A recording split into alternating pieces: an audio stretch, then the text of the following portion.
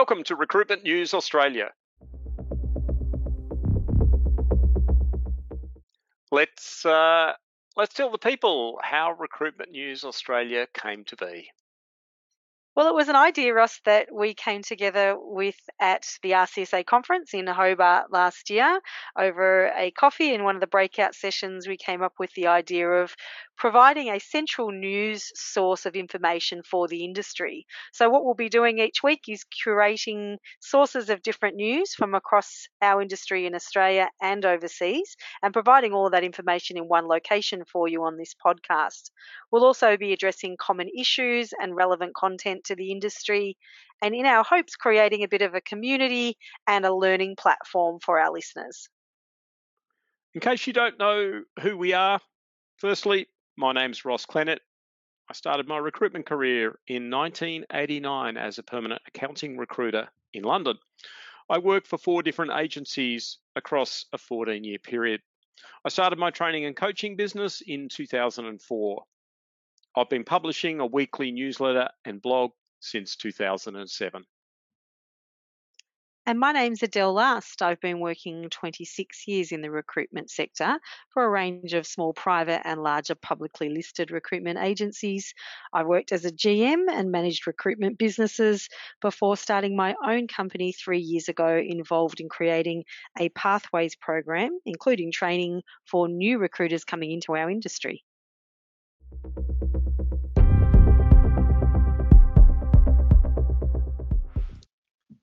Last week, Atlassian announced it would reduce 5% of its global workforce, which will hit their talent acquisition team directly. Atlassian co-founders Scott Farquhar and Mike Cannon-Brooks wrote in their Founders March update, "While many teams across Atlassian are impacted, some of our most impacted teams include talent acquisition, program management, and research and insights. Prioritising the most critical work for our current and future customers by reducing our investment in specific areas in order to reinvest in others was given as the primary reason for the decision to sack 500 employees.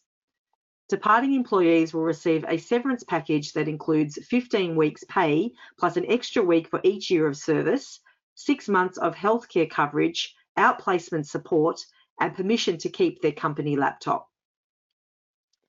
ASX-listed labour hire and training firm Ashley Services reported revenue for the 6-month period ended 31 December 2022 of $262 million, an increase of 19.4% compared to the previous year.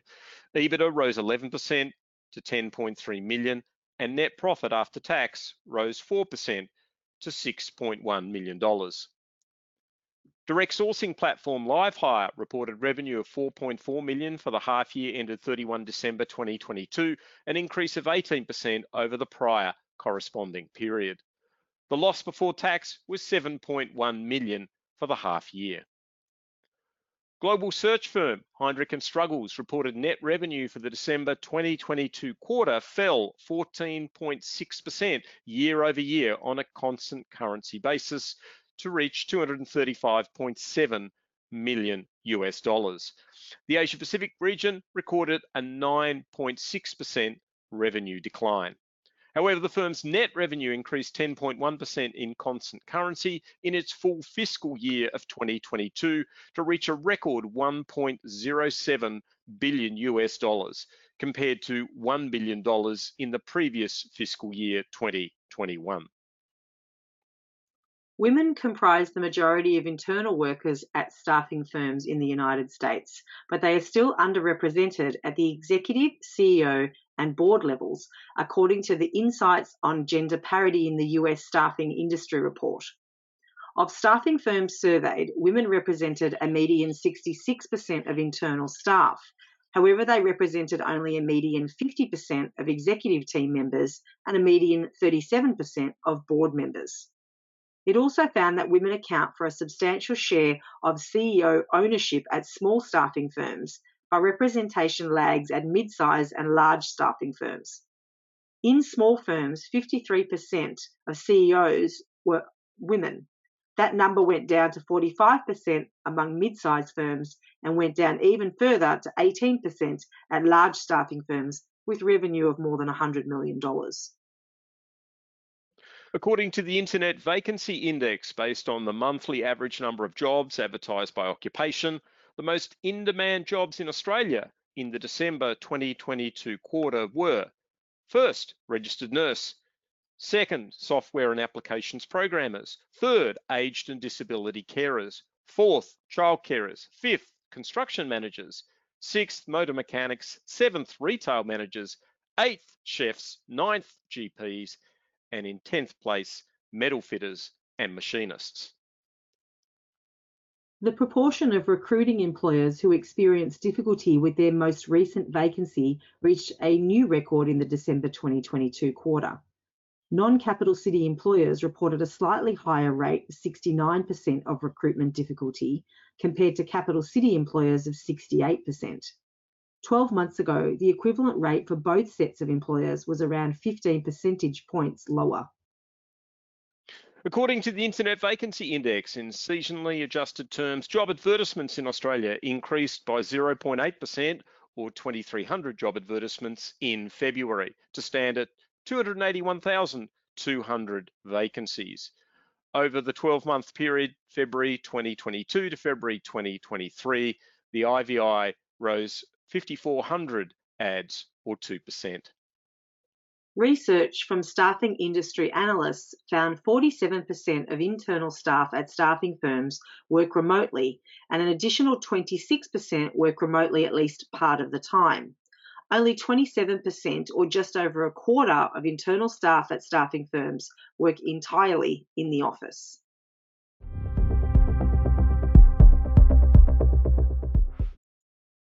Okay, our question of the week this week, Ross, is about commissions, one that I know a lot of people talk about in our industry. And the question is, what is a fair commission structure? And if we talk about, I guess, the most common structure in the industry is one that was popularised by Morgan and Banks back in the day, and it's probably still used by a lot of agencies, which is the 3 times base salary makes your threshold, and 33% paid above the threshold for permanent recruiters, and 4 times salary and 25% paid above threshold for temp recruiters. What do you think? Is it still valid? I think in the Morgan and Banks days, there were many fewer support resources supplied by employers. So the reality was the consultants did the work, by and large, to bring in the clients and the jobs and to bring in the candidates.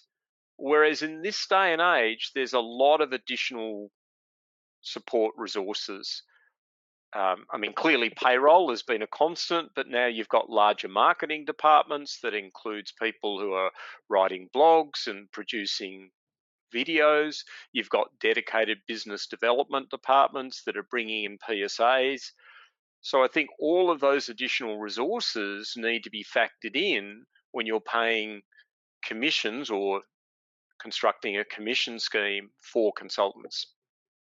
So maybe that threshold of 3 times salary doesn't work anymore. As you said, there's lots of other factors to include in here, and maybe it needs to be more precise and transparent as to exactly what does it cost to employ a recruiter with the additional support, and how do they cover those costs before that threshold is defined and commission is paid.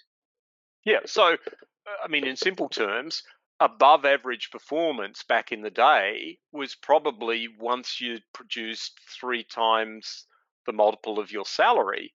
Whereas with all those additional resources, is it more for a perm recruiter, 3.5 or 3.75 or even 4? I think that's probably where you need to be mindful in defining what is above average performance for the individual recruiter, given the resources that are supplied to them.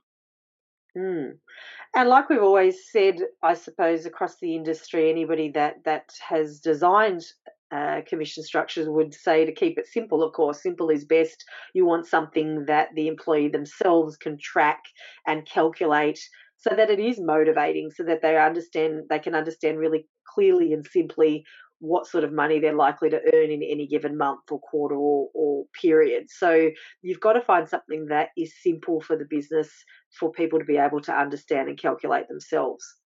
Yeah, look, I certainly agree, and I don't know whether this is still the case, but certainly a few years ago, the Hayes model was that consultants, received 10% of all that they built. So there was no threshold. I don't know whether that's still the case, but that is a very good example of what you say with respect to simplicity, because clearly it's a pretty easy thing to do. If you bill 70K, then your base salary is whatever, and then you're going to get 7,000 on top of that.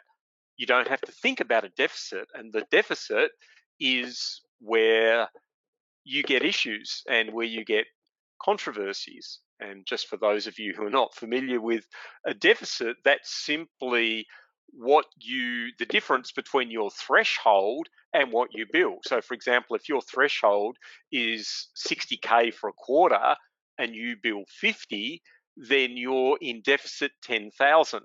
And so the model, as it's traditionally been known, that 10K is added on to your threshold for the next quarter. So instead of being 60, it becomes 70, and you have to bill above 70 to actually then receive your commission.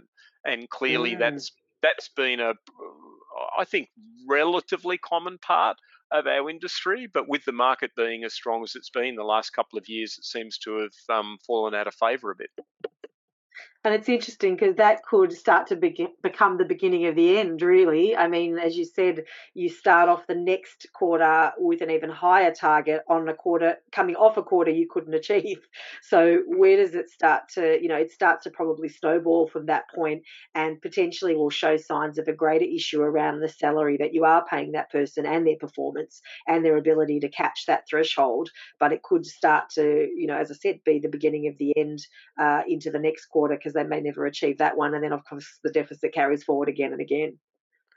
Look, potentially, I mean, that's a performance management issue in my eyes, but the problem I have when you don't have a deficit is that if a consultant is short of their threshold and it's the last week of the quarter, and they've got a placement that potentially they could put through in that last week and it won't get them above the threshold, there's no incentive for them to put it through. They're going to wait until the Monday of the following week, because then it's going to count, whereas it's not going to count in that month. So, these are the things. You're not suggesting recruiters hold back placements, Ross. Surely not. I'm sure it's been done occasionally, Adele, but that's, again, you've got to be mindful of the behaviours you're creating an incentive for in any commission scheme. So what's our closing advice on this question of the week? The question is, are current commission structures still fair? Well, I suppose a simple way of looking at it for an owner would be, look at what you've paid each of your employees for the last 12 months, and then look at what they've billed across the last 12 months. Does what you are paying them reflect above average performance given what they've billed and the value of the work? Because that's going to be a pretty good benchmark. There's no point changing things if what you're doing at the moment is broadly working. But I think where the problems occur is that people are being overpaid. Certainly in my view, people are being paid for average performance at an above average level. And if you compare someone's remuneration with their total billings and what you believe to be their value, that's a pretty good starting point. I can sum it up in 3 words really clearly. Keep it simple, make sure that it's transparent, make sure people are able to understand it, and make it consistent. Yep, can't go too far wrong there, Adele. That's a wrap for this week's Recruitment News Australia. Thanks for listening, and we hope you'll join us again next Tuesday.